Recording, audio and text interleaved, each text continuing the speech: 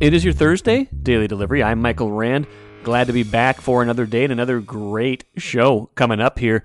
Bobby Marks, ESPN NBA insider, will join me here in just a few minutes to talk about the NBA offseason, the Timberwolves, a lot of burning questions ahead of them in the coming months, and really at least in the next calendar year. Bobby and I will sort through all the changes in the collective bargaining agreement, how that impacts the Wolves going forward, and of course the big questions: how does this roster fit together, and what do they do, if anything, to get better this offseason? And that could include, of course, a Karl-Anthony Towns trade, although Bobby doesn't think that's necessarily likely. He does kind of run through the what-ifs and why the Wolves would consider doing that, and kind of assesses Towns' trade value to a certain degree. So a lot of good stuff, a lot of good details within that interview with Bobby Marks from ESPN. That coming up, like I said, in just a few minutes. Got some NBA Finals talk, got some big Major League Soccer news with Lionel Messi reportedly coming over to Major League Soccer to play in Miami. That news coming out in the last couple days here. First, though, what did I miss? I feel like we've been talking about the Twins a lot lately. It's kind of funny, too, because I recorded a segment for Friday's show already just because of scheduling with Bobby Nightingale Jr., our new Twins beat writer, and I was just kind of asking him early impressions about the team, and he's just kind of saying it kind of seems like it's the same thing. Either they hit home runs and they get enough offense to win, or they don't and they struggle. And it just kind of got me down the path again of looking at their game by game lately. And there's just been a lot to take in lately with this team, but 5 runs total in their last 5 games, including a 2-1 loss to Tampa Bay on Wednesday night. Now, no shame, of course, losing necessarily to Tampa Bay, a close, tight ball game. The Twins managed to get that run in the 9th on a Royce Lewis run-scoring hit after doing nothing pretty much all game, so they did at least show some fight in that 9th inning, but there are no moral victories in Major League Baseball, and there are no real gratifying tales to be told about an offense that scored 5 runs in 5 games, and more to the point, an offense that doesn't seem capable of any sort of consistency. It's not that they haven't scored any runs this season, it's that they can't put forth a consistent offensive effort. You look at their last recent handful of 12, 13 games, it's 1 run, 0 runs, 1 run, 2 runs, 1 run, 7 runs, 8 runs, 1 run, 7 runs, no runs, 9 runs, 1 run, 7 runs. They can't get any kind of consistent performance going. They're not putting up 4s and 5s and giving themselves a chance to win every game. They're not really in a lot of these games, and that's the frustrating part to me, that they're in this space where they can score runs. They have these games where they have outbursts where it starts to click. Maybe it's against inferior pitching. Maybe it's just that the offense gets going and it's contagious. I don't know what it is, but in both directions, it seems like it's contagious this season, and the sickness has caught up to them in a big way right now. They are now 31-31. If they were in the American League East, they would be tied for last place. Instead, they are in the terrible American League Central, but teams are gaining on them. They're 2.5 up still, but 3 teams now within 4 games of the Twins in the AL Central: the Guardians, the Tigers, and the White Sox. Those teams are threats to a varying degree. I think the White Sox still have a lot of talent, maybe the most talent in the division, top to bottom. Cleveland is the defending champs, and Detroit seems to be at least somewhat improved this year. The Royals are still absolutely terrible, so that is not a factor this year. But if the Twins have been, if it seems like all season long that they have been, flirting with trouble, if they've been flirting with, getting in trouble in this division where it seems like no matter what they do, they're still up by 3 or 4 games, that's going to go away if they keep losing like this, if they keep having these subpar offensive performances. Now, the backdrop of this, Chip Scoggins had a column in today's paper and StarTribune.com. He talked to Rod Carew. Both of them frustrated with the Twins' strikeouts. They're on pace to set a major league record for strikeouts this season. They've struck out more than any team in the league so far this year. That piece of it is frustrating to him. The approach, Rod Carew talking about the approach this team takes at the plate, just trying to lift too many balls, too much all or nothing, and I do think that shows up in the outcomes of games.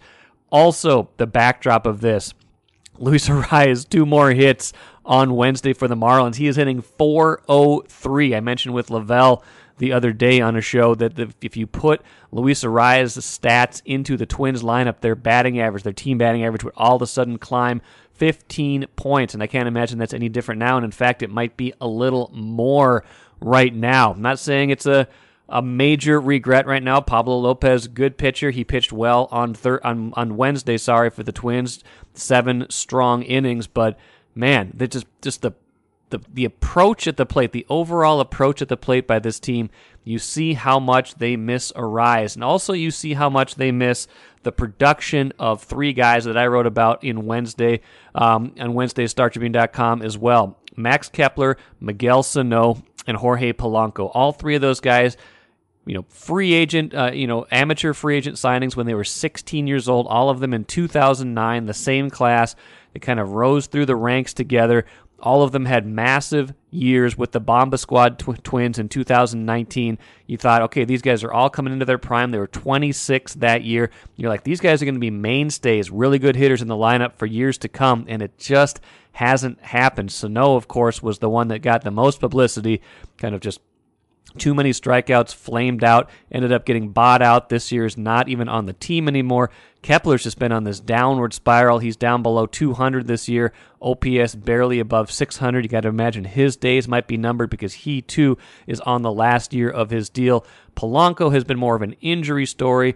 Injuries kind of curtailed his effectiveness in 2020. Had a great 2021 season, but now since then 2022, and again now injuries limiting his availability and his effectiveness when he's in the game. So those are 3 guys you would have imagined you could pencil into this lineup in the top 6 spots in the order for the next 5 years beyond 2019, and here we are 4 years later, and those guys just haven't produced, have not given them what they thought they would need. So it's not just those guys, of course. Carlos Correa needs to be better.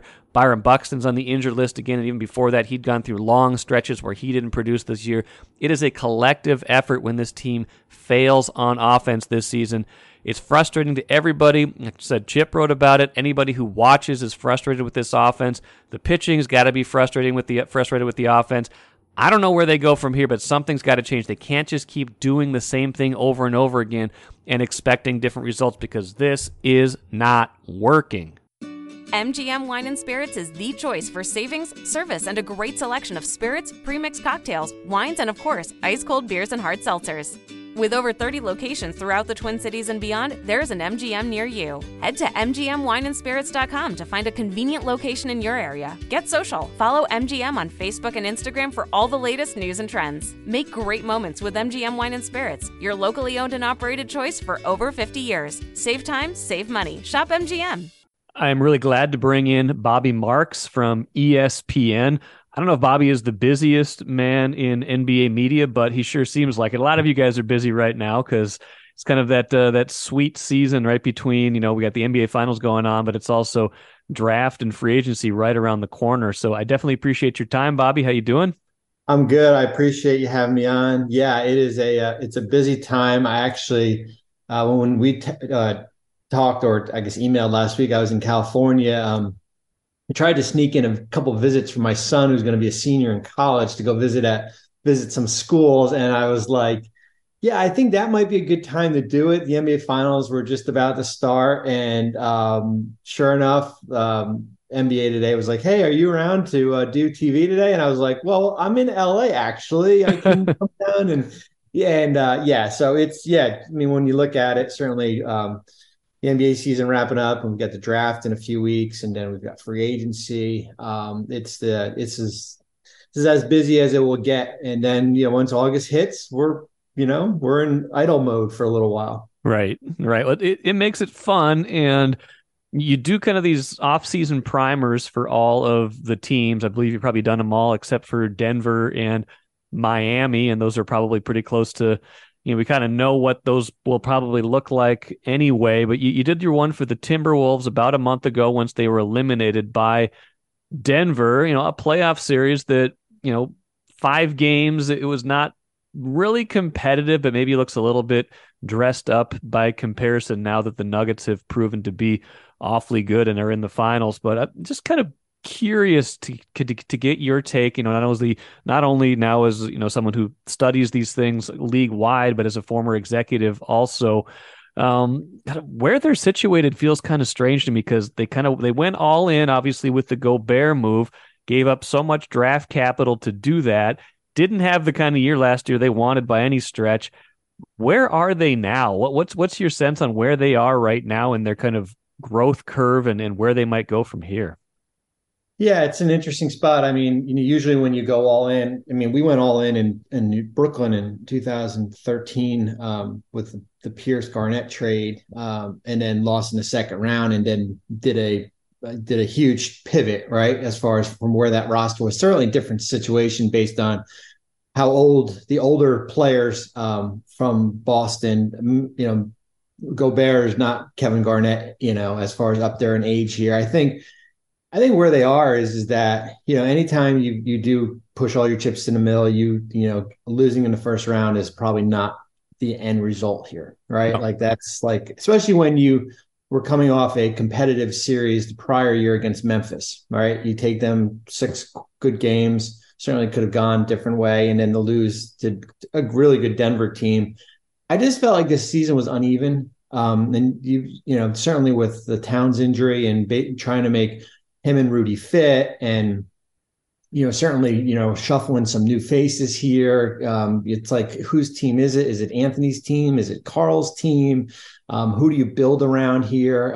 Tim's first year, Connolly, trying to kind of emulate kind of what he did in Denver, as far as from a roster construction. And I think the expectation was that this was going to be a 50-win team and they'd be a top 4 seed in the Eastern and the Western Conference. When the reality of it was they were the last team to get in, from a playoffs perspective. So whenever I say like state of the roster, it's like to be determined, right? Yeah. I don't know if that's a cop out, but that's just how I'm not ready to kind of cast judgment on the trade was a failure, or the doom and gloom here. It's like, I want another year kind of to see if this works. Certainly the 2 bigs before you maybe go make a drastic change as far as what this roster is going to be. It's interesting, like they've got some certainly decisions to make. It's got with Edwards and McDaniels as far as 2 guys extension eligible. I'm just interested to see, like, my big question for this, if Minnesota would have known what these CBA rules were right now, a year ago, would they have still made the trade? Like that's probably like the question here, because these new collective bargaining agreement rules, like it's very hard for you. They'll be only the second team that has 3 max players behind. The other team is Denver with Jokic, Murray, and Porter. Wow. Now, you can do it, okay? You can do it, but you better make sure like everything else around these 3 players is really good. Like you got good, and you could do it too if you have draft picks too. Like if you have a first, and I know it kind of certainly what they've given up in that Utah trade. That hurts. But you're going to need the Wendell Moores, the Josh Minott, the guys like you've drafted, maybe whatever happens to the 53rd pick, maybe that's a 2-way player, but like you need like your young infrastructure of younger players to really take a big step, because it makes it harder to add talent outside of your own players here. So, but yeah, I mean, I guess like most people were kind of in a wait and see mode as far as what this roster does. I'm not ready to kind of start doing 9 different trade scenarios on Karl-Anthony Towns, although some people probably wanted to do that here. But there's a lot of work to do. This is a big off season as far as tweaking the edges here, and it's a big. I think this upcoming season is huge, just based on it kind of the direction of the roster can kind of go 1 or 2 ways.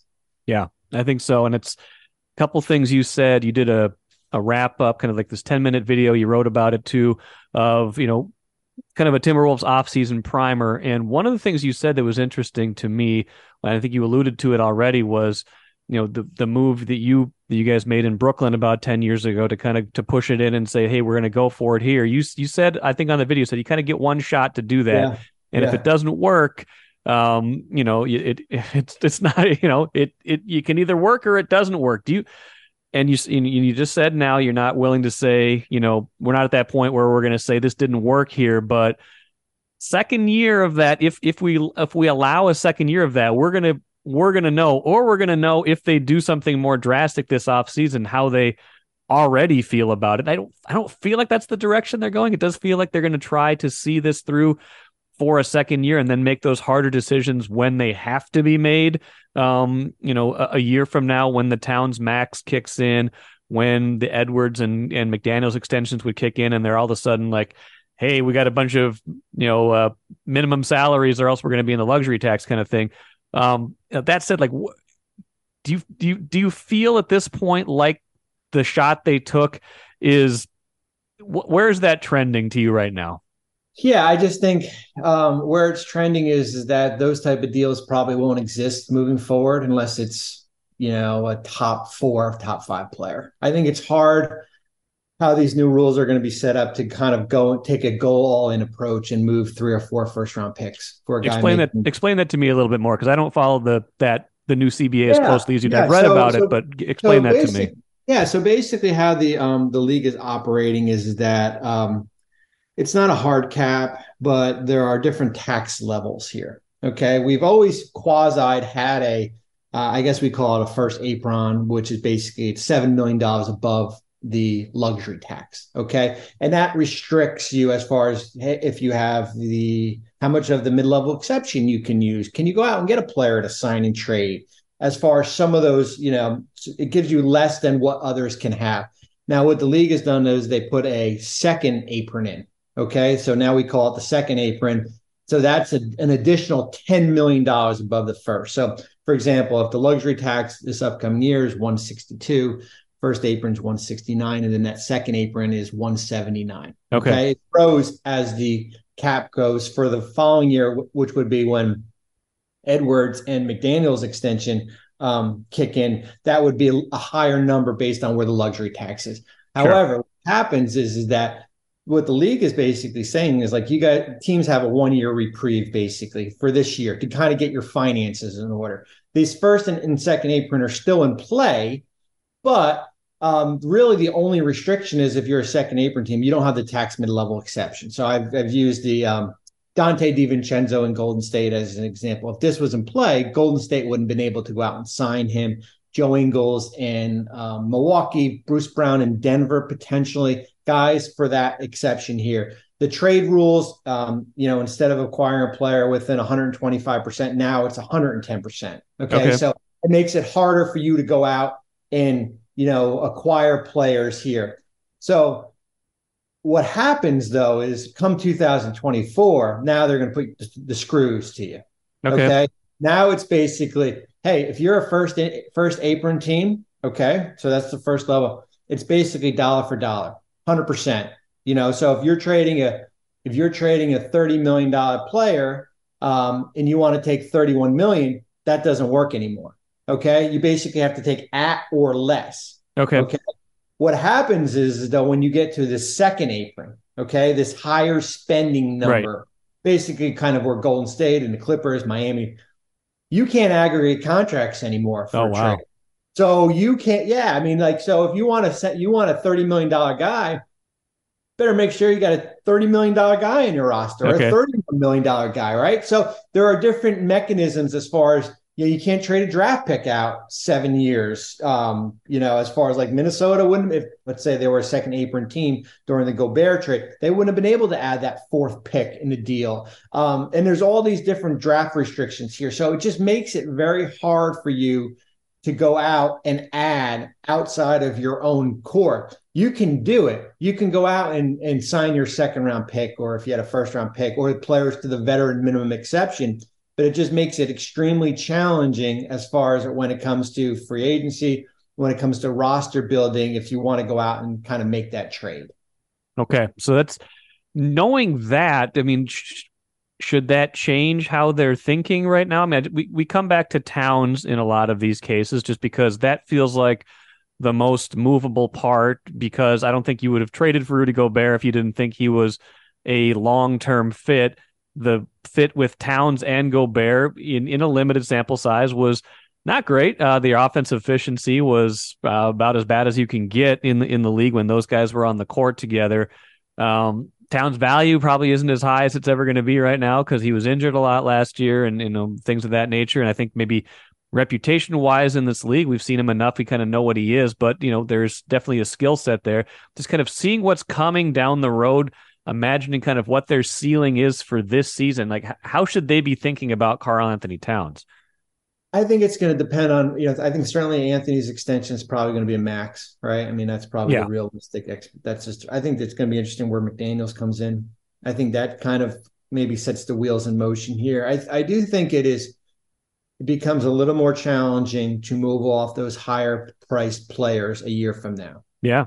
It really does. It's like, we're seeing it in, we're hearing a lot of Damian Lillard chatter, right? Like in all, like I was watching TV and say, oh, Miami would be a great fit. Well, Miami is going to be like, they can't go out and get a $50 million guy next offseason. They can do it now.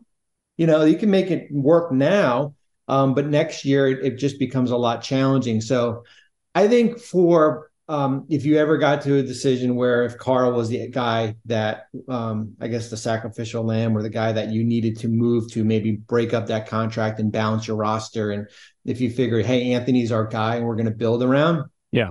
I think this is kind of your window to go out and do it. I think your window is this kind of this upcoming year, just because it becomes a little more challenging next offseason because then you've got to find the right team, right? Yeah. It's like doing a puzzle. Okay. I can't use the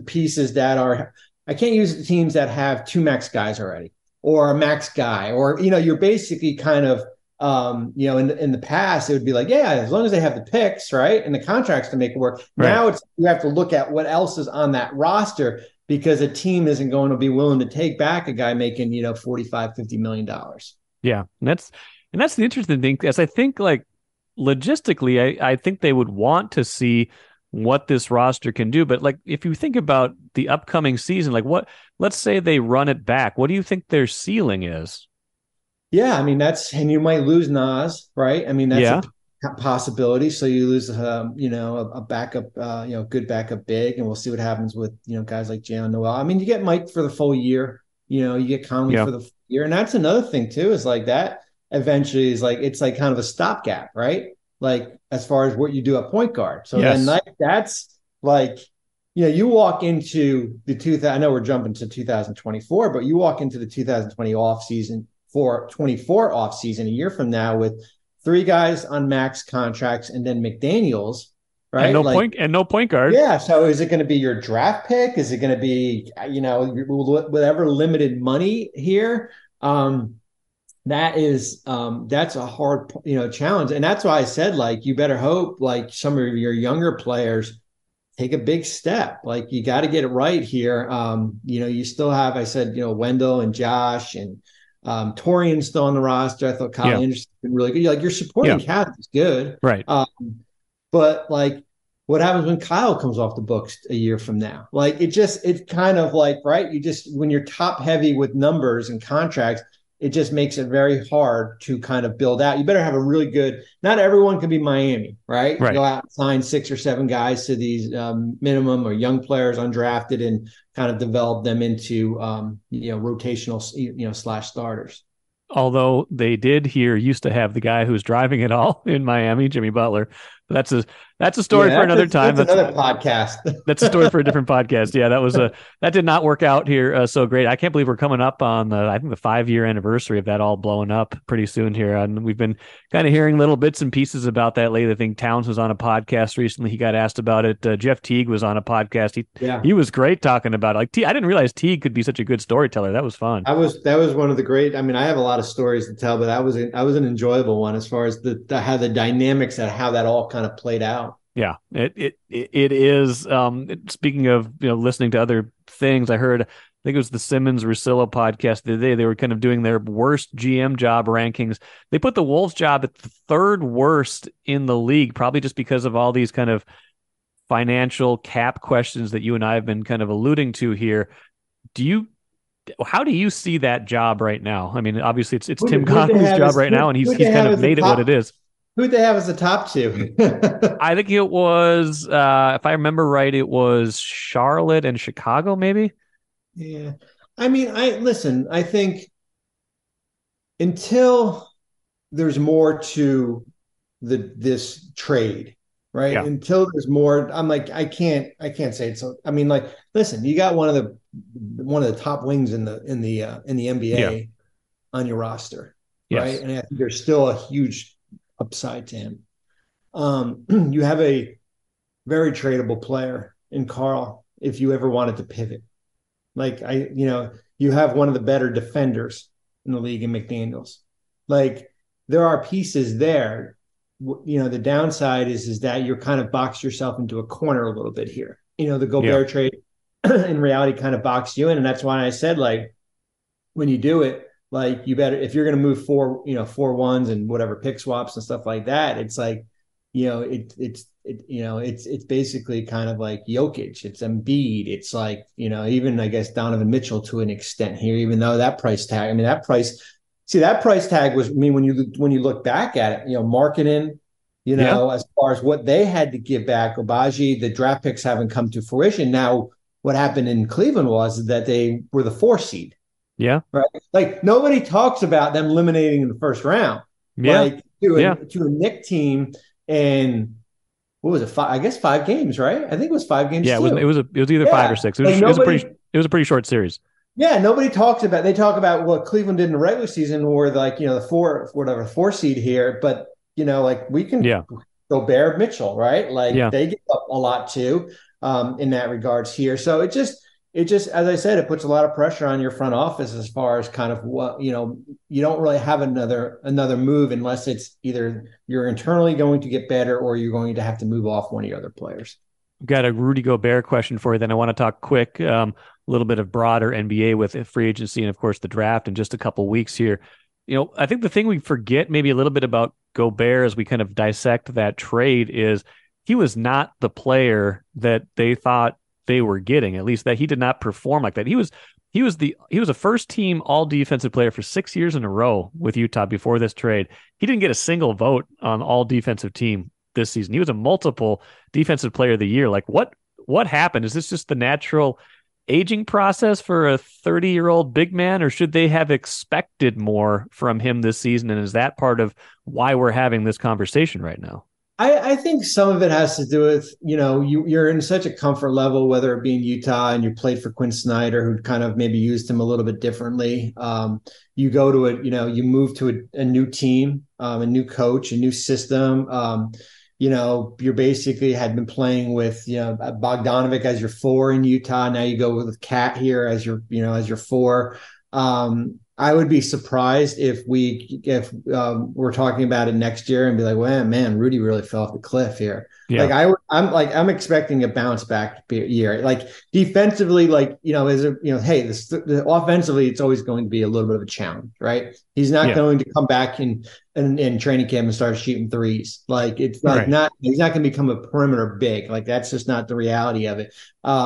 I do think, from a defensive standpoint, it's just a matter of kind of fit and how they use him. I think it's kind of him trying to figure how he fits there. But I do think I would be stunned if, for a year from now, we're thinking, man, what happened to that guy who was all NBA and was defensive player of the year? A lot of Wolves fans like you were just alluding to, construct, we just say 9 different Karl-Anthony Towns trades. I think I've seen even more than that. And some of the ones I've been seeing recently are kind of fixating on this Portland idea and trying to trade him there for, that high draft pick that Portland got when the lottery drawing came out. Steering clear of any kind of true speculation there. Give me your lay of the land for beyond the obvious number 1 overall pick with Wembanyama and San Antonio. How do you see the rest of this kind of playing out this year? It's pretty interesting just because you've got whether it be Brandon Miller, the forward from Alabama, or Scoot Henderson, the guard from played for the G League Ignite. You're looking at Charlotte at 2 and Portland at 3, who both have LaMelo and Damian Lillard. Yes. So now you're looking at probably Scoot Henderson. One of those teams is probably going to draft Scoot Henderson, but if they stay there, I mean, that's just the reality of it, because I think there's so much, there's a little more separation here. I think that starts, if you're looking at Charlotte, likely staying, and then Portland, right? I mean, at 3, my big question for them always is does the roster fit the timeline of Damian Lillard? Like I always said, like when I do these off-season articles and videos, I said like a year from now we're going to be talking about the same thing. Like I think I just have that weird feeling like we can talk about their defensive shortcomings and Portland winning 35 games. Like that's just the reality of it here, and I think it's going to be interesting. Like I don't think 3 can turn into an impact player. Like I have a hard time believing that right now, that it can turn into an all-star type player, unless there's more coming with that pick. Yeah. Like I don't think they're going to give up Shaden Sharp, and I don't know if Anthony Simons in 3 gets you in the ballpark, especially where their pick in future years is encumbered because they owe it to Chicago. So like there's another layer to that also here. But Portland is certainly in an interesting spot just based on, the Scoot Lillard pairing. And then as I said, does that fit like the timeline of the Trailblazers? I think it's the draft in itself. I think it's a draft of wings. It's a draft of defensive minded wings. When you look at Asor and Amen Thompson, who played at overtime elite, certainly 2 different type players. A develop, kind of, work in progress offensively here, but man, like it's, you can't really, I mean, it's very fluid I think it's a deep draft. I think it's a fluid draft here. I was just looking through my notes. It could be the year of the French, certainly at Victor at 1, and then his teammate Bilal Koulibaly, who plays with him, Ryan Rupert, who plays in New Zealand here. We could have 3 or 4 French players drafted in the first round here, but yeah, I think it's a wing oriented draft. There's interesting, the 2-way rules are changing because now you can add a third 2-way to the mix here. We only have 58 picks too, because the 2 are eliminated here. So it's going to be interesting, but I do think, of course, Victor at 1, but I do think the draft starts at 2, and what Charlotte does, and then what Portland does at 3. If you're the Wolves, should you be desperately or at least intriguingly trying to get into this draft beyond what your second round pick is, or is it okay to be able to be sitting this one out based on what they have?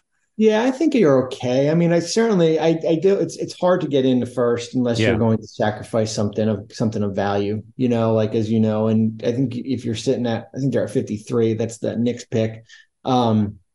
It could be a 2-way player. Maybe it's a guy that kind of, slides through the cracks here. It's a matter of, like if you're looking at your stash of seconds, are you willing to kind of move more to kind of, maybe move up a little bit in the draft here? You can buy up, is it something that makes sense to buy in? That's a rule that's going to change too, for in the future, not this year, but, if you're one of these second apron teams, the cash to buy stuff goes away, like that. Okay. It gets eliminated, so that's a little bit of a wrinkle here. But yeah, I just think where they are. Like, I don't think you can like if your board tells you this guy is available at 18, it's like how much do you really want to give up more to kind of get in there? Yeah, well, it's been a couple of years recently that they were sitting out the first round. I think it was a couple of years ago. I think they didn't have a first round pick either. I'm trying to remember the circumstances. Oh yeah, it was the year that it was the Wiggins trade. Still, the outcome of the Wiggins and Russell trade. So we've had a couple of years like that here after so much lottery fascination. At least they're not in there. That was the secret fear of everyone here that somehow they were going to find their way into the lottery, and that Utah with that 1% chance was going to get Victor, and that would just be the continued curse of the Wolves. But it should be a fascinating draft. Free agency, really quick. It feels like trades are more the secret sauce of the league now than free agency, but there's some names out there that should be intriguing. Yeah, I mean, you're looking at, from a free agency standpoint, certainly Kyrie in Dallas and James Harden, what happens with him. You're looking at certainly in Toronto with Fred VanVleet, who's got a player option. The cast of characters of teams that have cap space are basically the same that we've seen in prior years. Certainly Houston's kind of the leader in the clubhouse. I do think, we could see a little bit of a heavy trade market just based on where these, as we talked about, the rules, and as far as teams trying to kind of get their house in order. Right now, the Lakers will always be kind of fascinating because every player will be linked to them, and they won't have money to spend it. As far as I mean, I think they've made a focus on Austin Reeves and Rui Hachimura, and we'll see if they kind of run it back with that group here. We talked about Portland with Lillard. It's a lot of new head coaches here, but whenever you think, it's not a great free agent class. Free agency is always busy. I don't care who's part of it. This period of time will always be busy. Yep, and the busiest of the busy season is only a couple weeks away once the draft and free agency get going in earnest. Bobby Marks will be covering it as he always does with ESPN and Insider over there. Bobby, appreciate your time as always, and be well, and we'll talk down the road. I appreciate it. Thanks for having me. Great stuff from Bobby Marks. I'll be writing about that more on Thursday. StarTribune.com is kind of pulling out some of the things I thought were the most interesting as we think about the Wolves' future. One thing that is interesting definitely is thinking about the Nuggets. They beat the Heat in Game 3 rather convincingly back in Miami. 15-point win. Jokic and Murray were terrific. Nuggets, a lesson in patience, right? A team that's kind of been built for the past few years. They've added some pieces along the way, but a team that's kind of constructed the way the Wolves might think about being constructed, with kind of a top-heavy roster with a bunch of max guys and then guys kind of at the bottom filling it out. Is that the model? Will that work? I don't know. It sure works if you have a two-time MVP on your roster like Nikola Jokic. I don't know if the Wolves have a player of that caliber. I think Anthony Edwards is their hope for that, but I don't think Karl-Anthony Towns is that player, and I don't think Rudy Gobert is that player. So they have to ask themselves, can they build the same way as the Nuggets? Tim Connolly coming over from the Nuggets last year, bringing that model to them. Is that something that's going to work, or do they need to find, like Bobby Marks said, some of that roster balance, and would that mean it comes from a Karl-Anthony Towns trade? Let's finish with the cooler. Lionel Messi coming to Major League Soccer, Inter Miami. All sorts of interesting tentacles to this, including the possibility of what that means for Major League Soccer and their TV deal with Apple TV, what it means for fans of this league. Now, the Loons aren't slated to play Miami this year, but if he sticks around for a while, maybe you would get a chance to see one of, if not the greatest player of all time playing in Major League Soccer. That would be quite something. Loons don't play again till a couple days from now. Then they get a big break. Fellow Argentine Emmanuel Reynoso made his Loons debut a few days ago in a draw. We'll see where his fitness level is when they play again on Saturday. And then again, like I said, that big break. So lots of interesting stuff with Major League Soccer. Lionel Messi, the all-time great, coming over to this league. We'll see how that works out. Arguably the biggest signing in Major League Soccer history. I know when David Beckham came over, more than a decade ago, that was a big deal. Obviously, that was something that launched this league, added some quality to this league, added some star power to this league. I think Messi is a better player at this stage of his career right now than Beckham was, and I think he is arguably even a better player than Beckham. But we'll see what his impact ultimately is on this league. That'll do it for today. Like I said, Bobby Nightingale Jr. will be on with me on Friday to talk about his journey to the Twins beat, his early impressions of the Twins, and all sorts of things baseball. Hope you'll stick around for that on Friday. Until then, have a great rest of your Thursday. I'm Michael Rand. See you tomorrow.